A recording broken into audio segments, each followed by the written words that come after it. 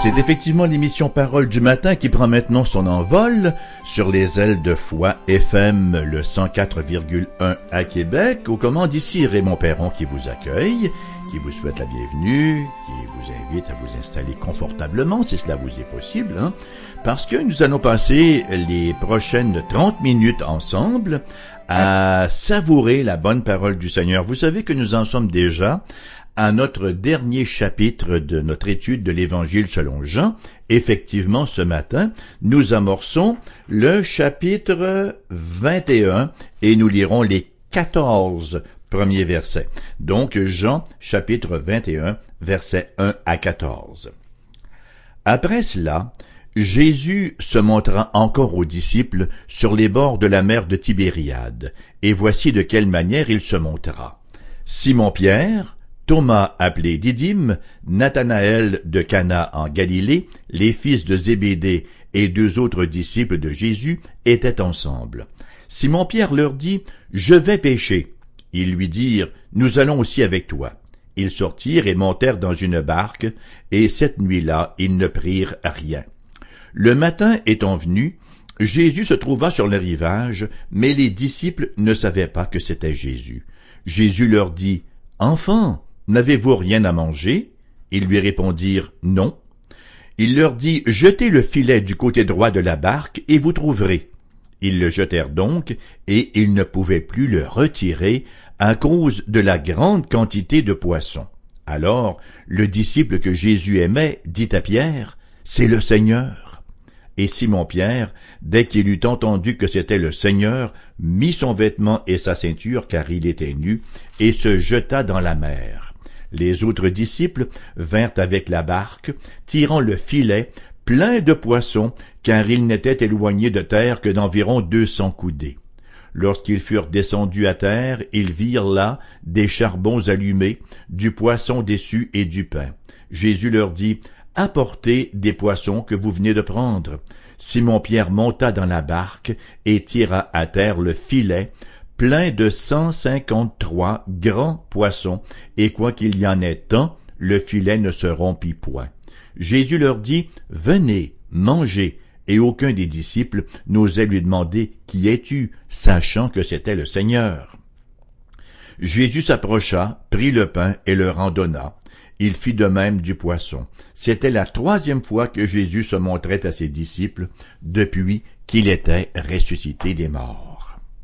Ce matin, nous revenons sur le thème si important de la mission. Et pour ce faire, nous sommes invités à une partie de pêche avec Jésus. Tiens, c'est agréable cela.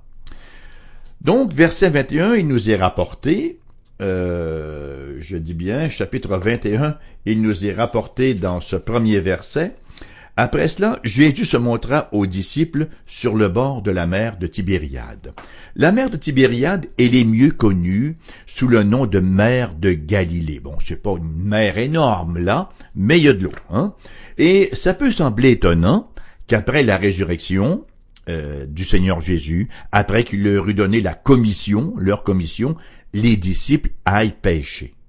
Cependant, comme l'a dit un commentateur biblique, malgré la résurrection de Jésus, les disciples doivent encore manger. Alors, ils ont encore besoin de poissons, ils ont encore besoin de nourriture. Et c'est précisément là que Jésus les rencontre et il participe à leur partie de pêche. Il leur révèle ainsi, de manière sacramentelle, leur mission. C'est ce que je veux dire par le mot sacrement. Pour moi, un sacrement, c'est une leçon d'objet, une illustration d'une réalité. Alors, nous voyons donc, premièrement, la révélation de la mission. Nous verrons ensuite l'efficacité de la mission avant de voir l'assurance de la mission. Dans un premier temps, donc, la révélation de la mission. Il nous est dit, donc, au verset 1, « Après cela, Jésus se montra encore aux disciples. » C'est intéressant parce que le verbe qui est employé ici, c'est le verbe epharenoresen, qui veut dire littéralement se manifester lui-même. Il se révéla lui-même encore une fois. Vous savez, chaque fois que le Christ parle, Chaque fois qu'il procède à une action, là, qu'il agit, c'est toujours une révélation en vue de quelque chose. En fait, il parle, il agit, révélation en vue d'une action. Et l'action en question, c'est toujours la mission. Prenons par exemple la multiplication des pains. Qu'est-ce que Jésus voulait révéler par là?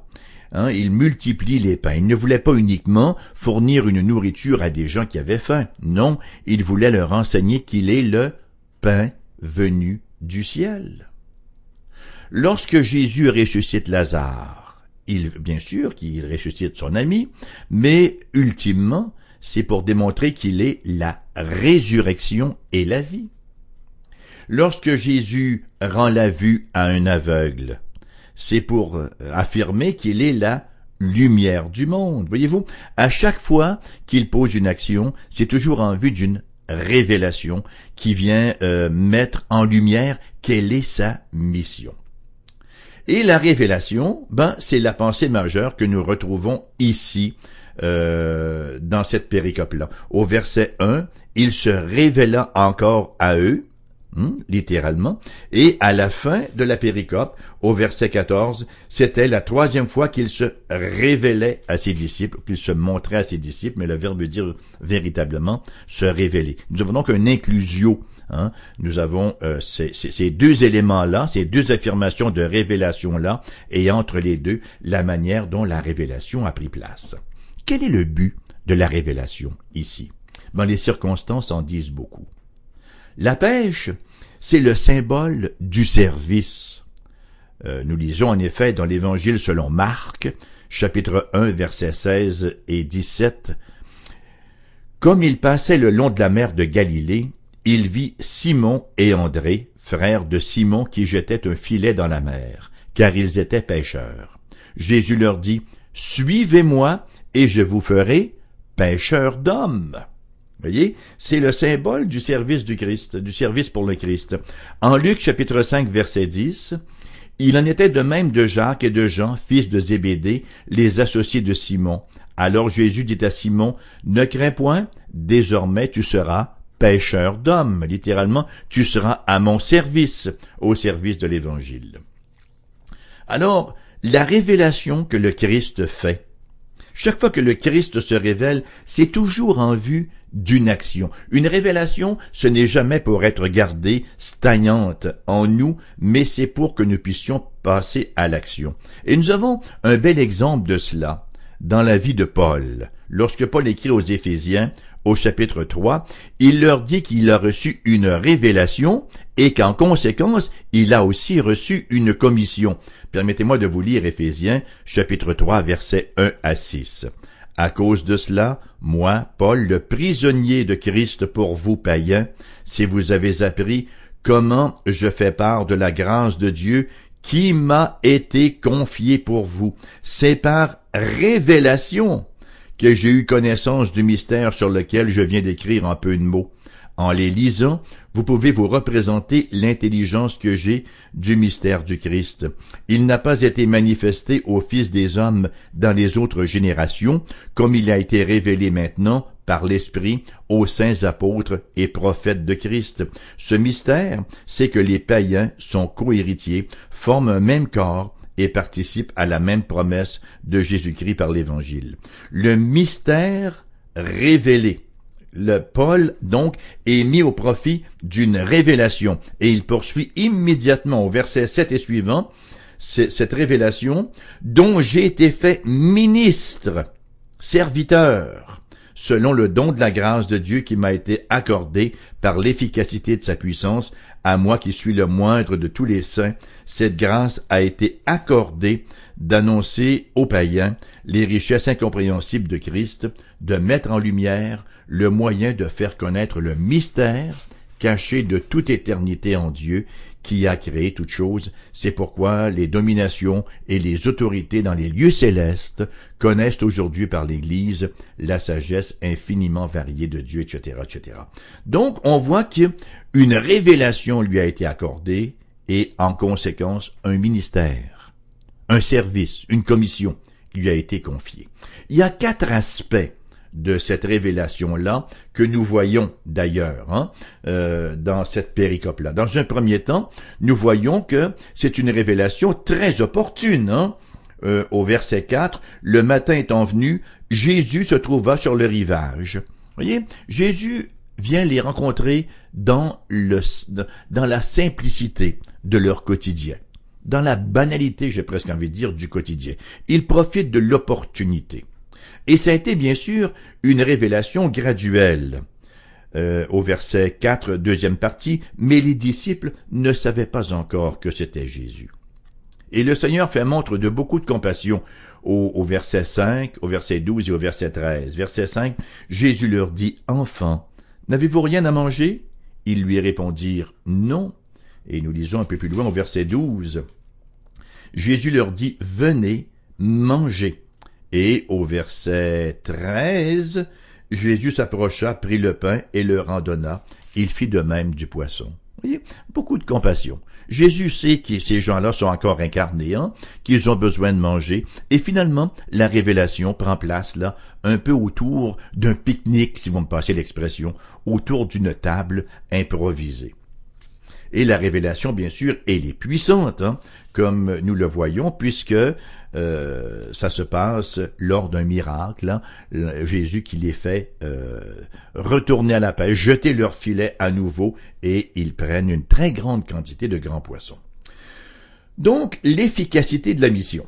Au verset 6, il leur dit « Jetez le filet du côté droit de la barque et vous trouverez. » Ils le jetèrent donc et ils ne pouvaient plus le retirer à cause de la grande quantité de poissons. La nuit était considérée à ce moment-là comme le meilleur moment pour pêcher sur la mer de Galilée.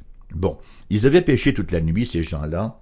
Bien sûr, ils étaient fatigués. Mais il y a une espèce de résignation. Ils obéissent à la voix, à l'avis de celui qui est sur la rive là et qui leur dit « Jetez vos filets de l'autre côté ». Peut-être que c'est uniquement de la résignation, mais il y avait certainement un peu d'espoir aussi. Normalement, les pêcheurs expérimentés ne permettent pas à un étranger de leur donner un avis. Comment peux-tu, là, toi qui es à peu près à une centaine de mètres de nous donner des conseils à nous qui sommes des pêcheurs expérimentés? Mais ils le font. La réaction, elle est tout à fait caractéristique des disciples. C'est très intéressant de voir comment Jean et Pierre réagissent. Alors le disciple que Jésus aimait, ça c'est Jean, dit à Pierre, « C'est le Seigneur. » Et Simon-Pierre, dès qu'il eut entendu cela, met son vêtement, met sa ceinture et immédiatement saute à l'eau. Réaction caractéristique, n'est-ce pas, des deux. Jean pense plus vite, mais Pierre agit plus spontanément. Il est plus impétueux. Mais nous avons ici, si vous me passez encore une fois l'expression, le secret de la mission efficace. Voyez-vous, la mission, l'évangélisation, ce n'est pas une série de recettes, et si vous suivez bien là, la proportion des ingrédients, vous allez réussir magnifiquement. Mais sans verser dans le symbolisme outrancier non plus, nous voyons un contraste entre les résultats lorsque les disciples y vont de leur propre initiative et quand ils pêchent sur la direction du Seigneur. Au verset 3, il nous est dit qu'ils avaient pêché toute la nuit, mais ils n'avaient rien pris. Par contre, sur la direction du Seigneur, ils en prennent tant et tellement qu'ils avaient peine à tirer leur filet. Il nous est rapporté 153 grands poissons, et qui plus est, le filet ne se rompait pas. Ça nous rappelle cette parole du Seigneur dans Jean, chapitre 15, verset 5, où Jésus va dire « Je suis le cep, vous êtes les sarments. Celui qui demeure en moi et en qui je demeure porte beaucoup de fruits, car sans moi, vous ne pouvez rien faire. » Dans le monde spirituel, c'est certainement vrai. Sans moi, vous ne pouvez rien faire. D'aucune façon, vous ne pouvez recevoir, mériter le salut, vous attirer la faveur divine. Et ce récit a beaucoup à nous dire sur les pratiques courantes en évangélisation. l'Église du monde occidental n'a jamais eu autant d'aide, autant de ressources et autant de méthodes à sa disposition. On a mis à contribution la psychologie, la sociologie, la technologie, toutes les méthodes révolutionnaires de communication. On a investi de l'argent, du temps, toute une tonne d'énergie, et pourtant, les résultats sont tellement maigres à vue humaine. Paradoxalement, l'Église du tiers-monde, elle, qui est ignorante de toutes ces découvertes qui sont les nôtres, là, sans ressources et faible, elle s'appuie sur la prière.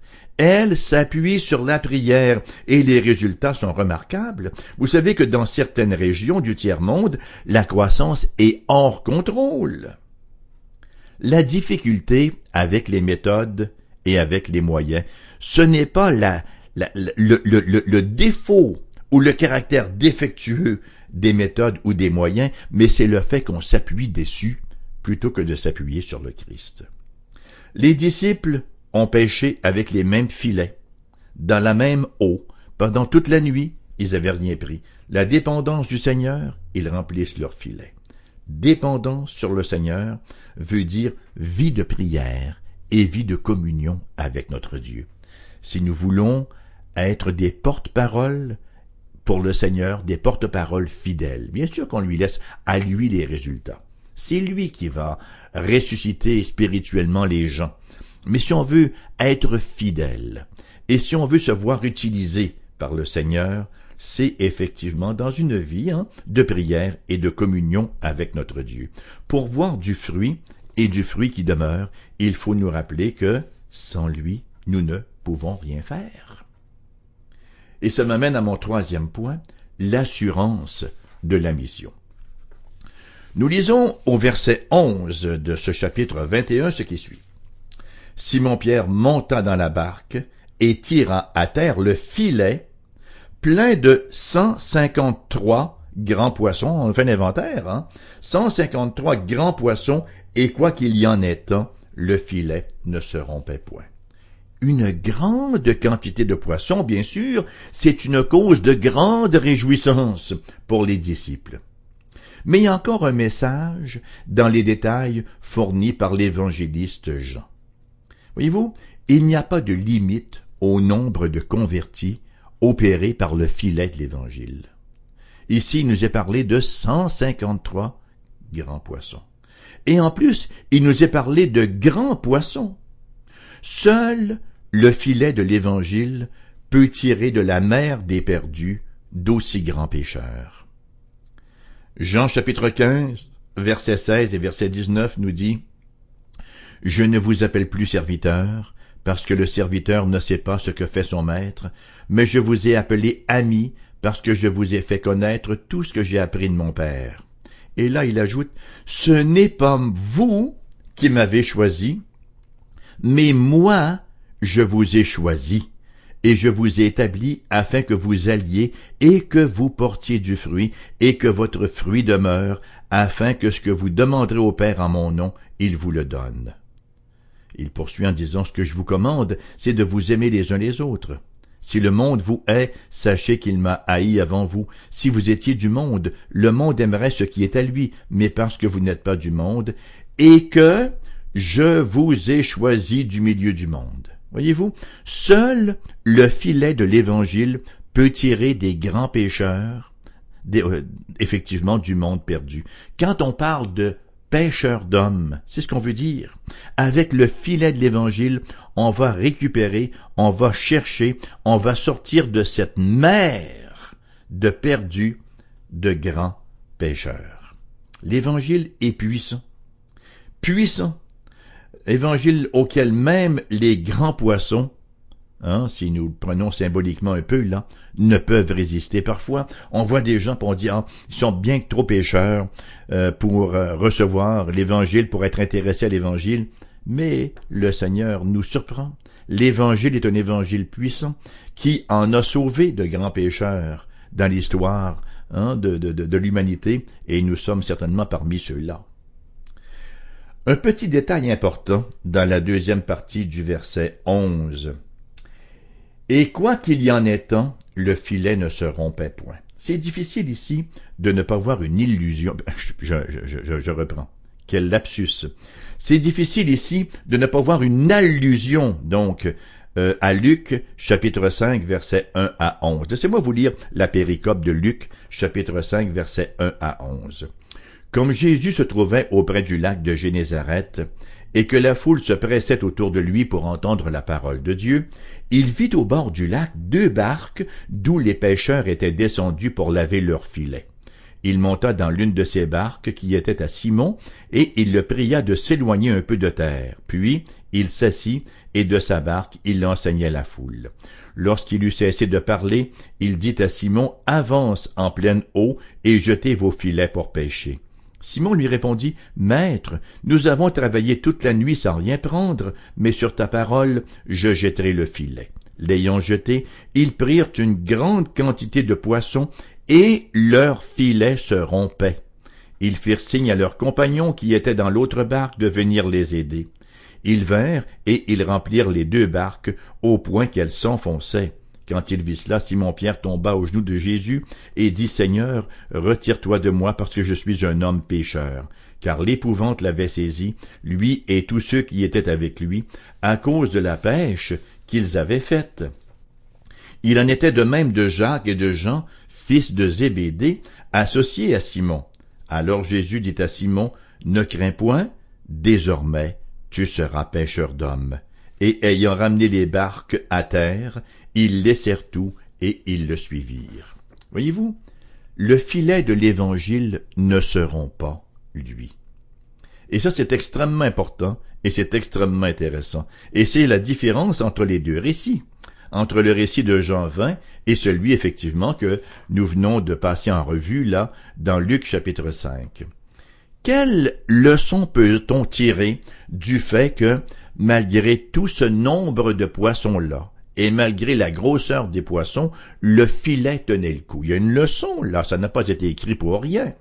Et encore une fois, sans faire de la métaphore, sans tomber dans un symbolisme qui n'en finit plus, je pense qu'on peut affirmer que cela veut dire que le filet de l'Évangile ne se rompt point.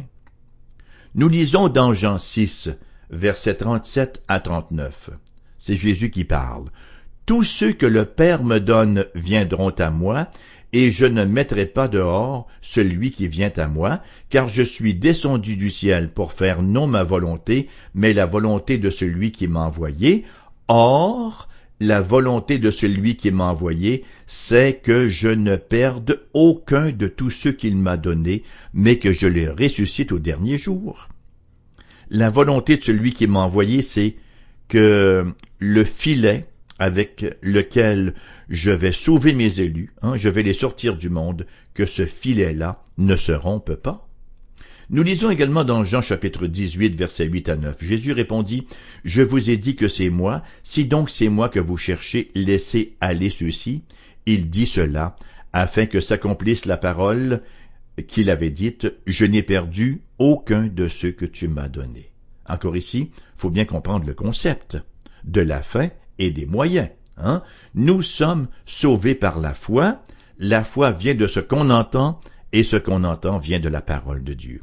Le filet qui nous permet de sortir de grands pécheurs de la mer des perdus, c'est celui de la parole de Dieu. C'est celui de rendre fidèlement témoignage à l'Évangile et d'inviter les gens effectivement à venir au Christ Jésus.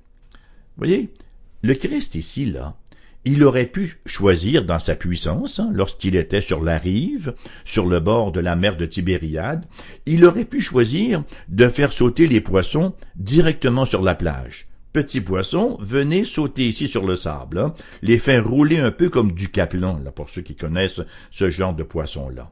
Ou encore, il aurait pu choisir de les faire sauter dans la barque. Alors les disciples avaient pêché toute la nuit, ils n'avaient rien pris, ils avaient ramené leur filet, Jésus aurait pu leur dire, « Ok les gars, donnez-moi 5 minutes » et il fait sauter 153 poissons dans la barque. Mais non, il leur dit, « Jetez les filets. » Vous voyez?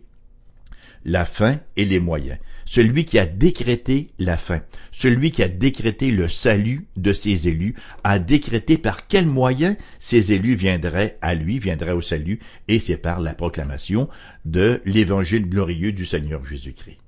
Encore une fois, l'évangélisation, ce n'est pas une grande entreprise mystique, mais c'est comme l'évangile, c'est tout simple, et ça s'inscrit dans le quotidien. C'est un mode de vie. La personne à qui je parle à l'heure du repas, à l'heure du lunch, comme on dit, au travail, ou encore je mange avec elle au restaurant, ou je vais jouer au tennis avec, ou quoi que ce soit d'autre, au gymnase, dans quelque activité que ce soit. L'occasion se présente, je parle tout simplement, gentiment, respectueusement de l'Évangile avec ces gens-là.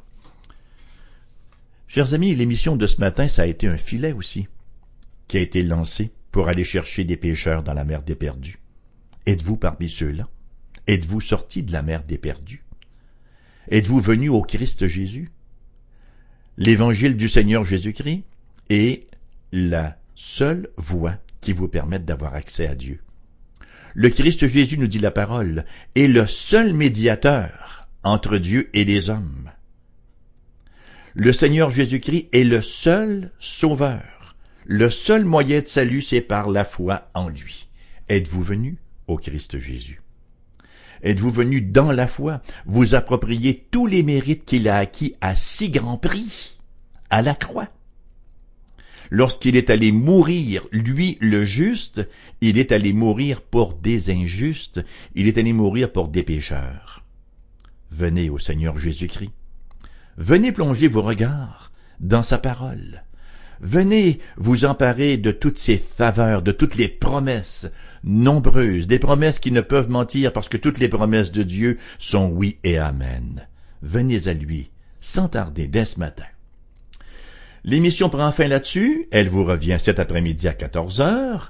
Entre-temps, peut-être que vous auriez le goût, que vous auriez à cœur de nous téléphoner, de nous écrire, d'entrer en contact avec nous. Peut-être que vous aimeriez ça, qu'on se rencontre puis qu'on jase un peu des questions de l'Évangile sans aucune obligation de votre part, pour aller prendre un café ensemble.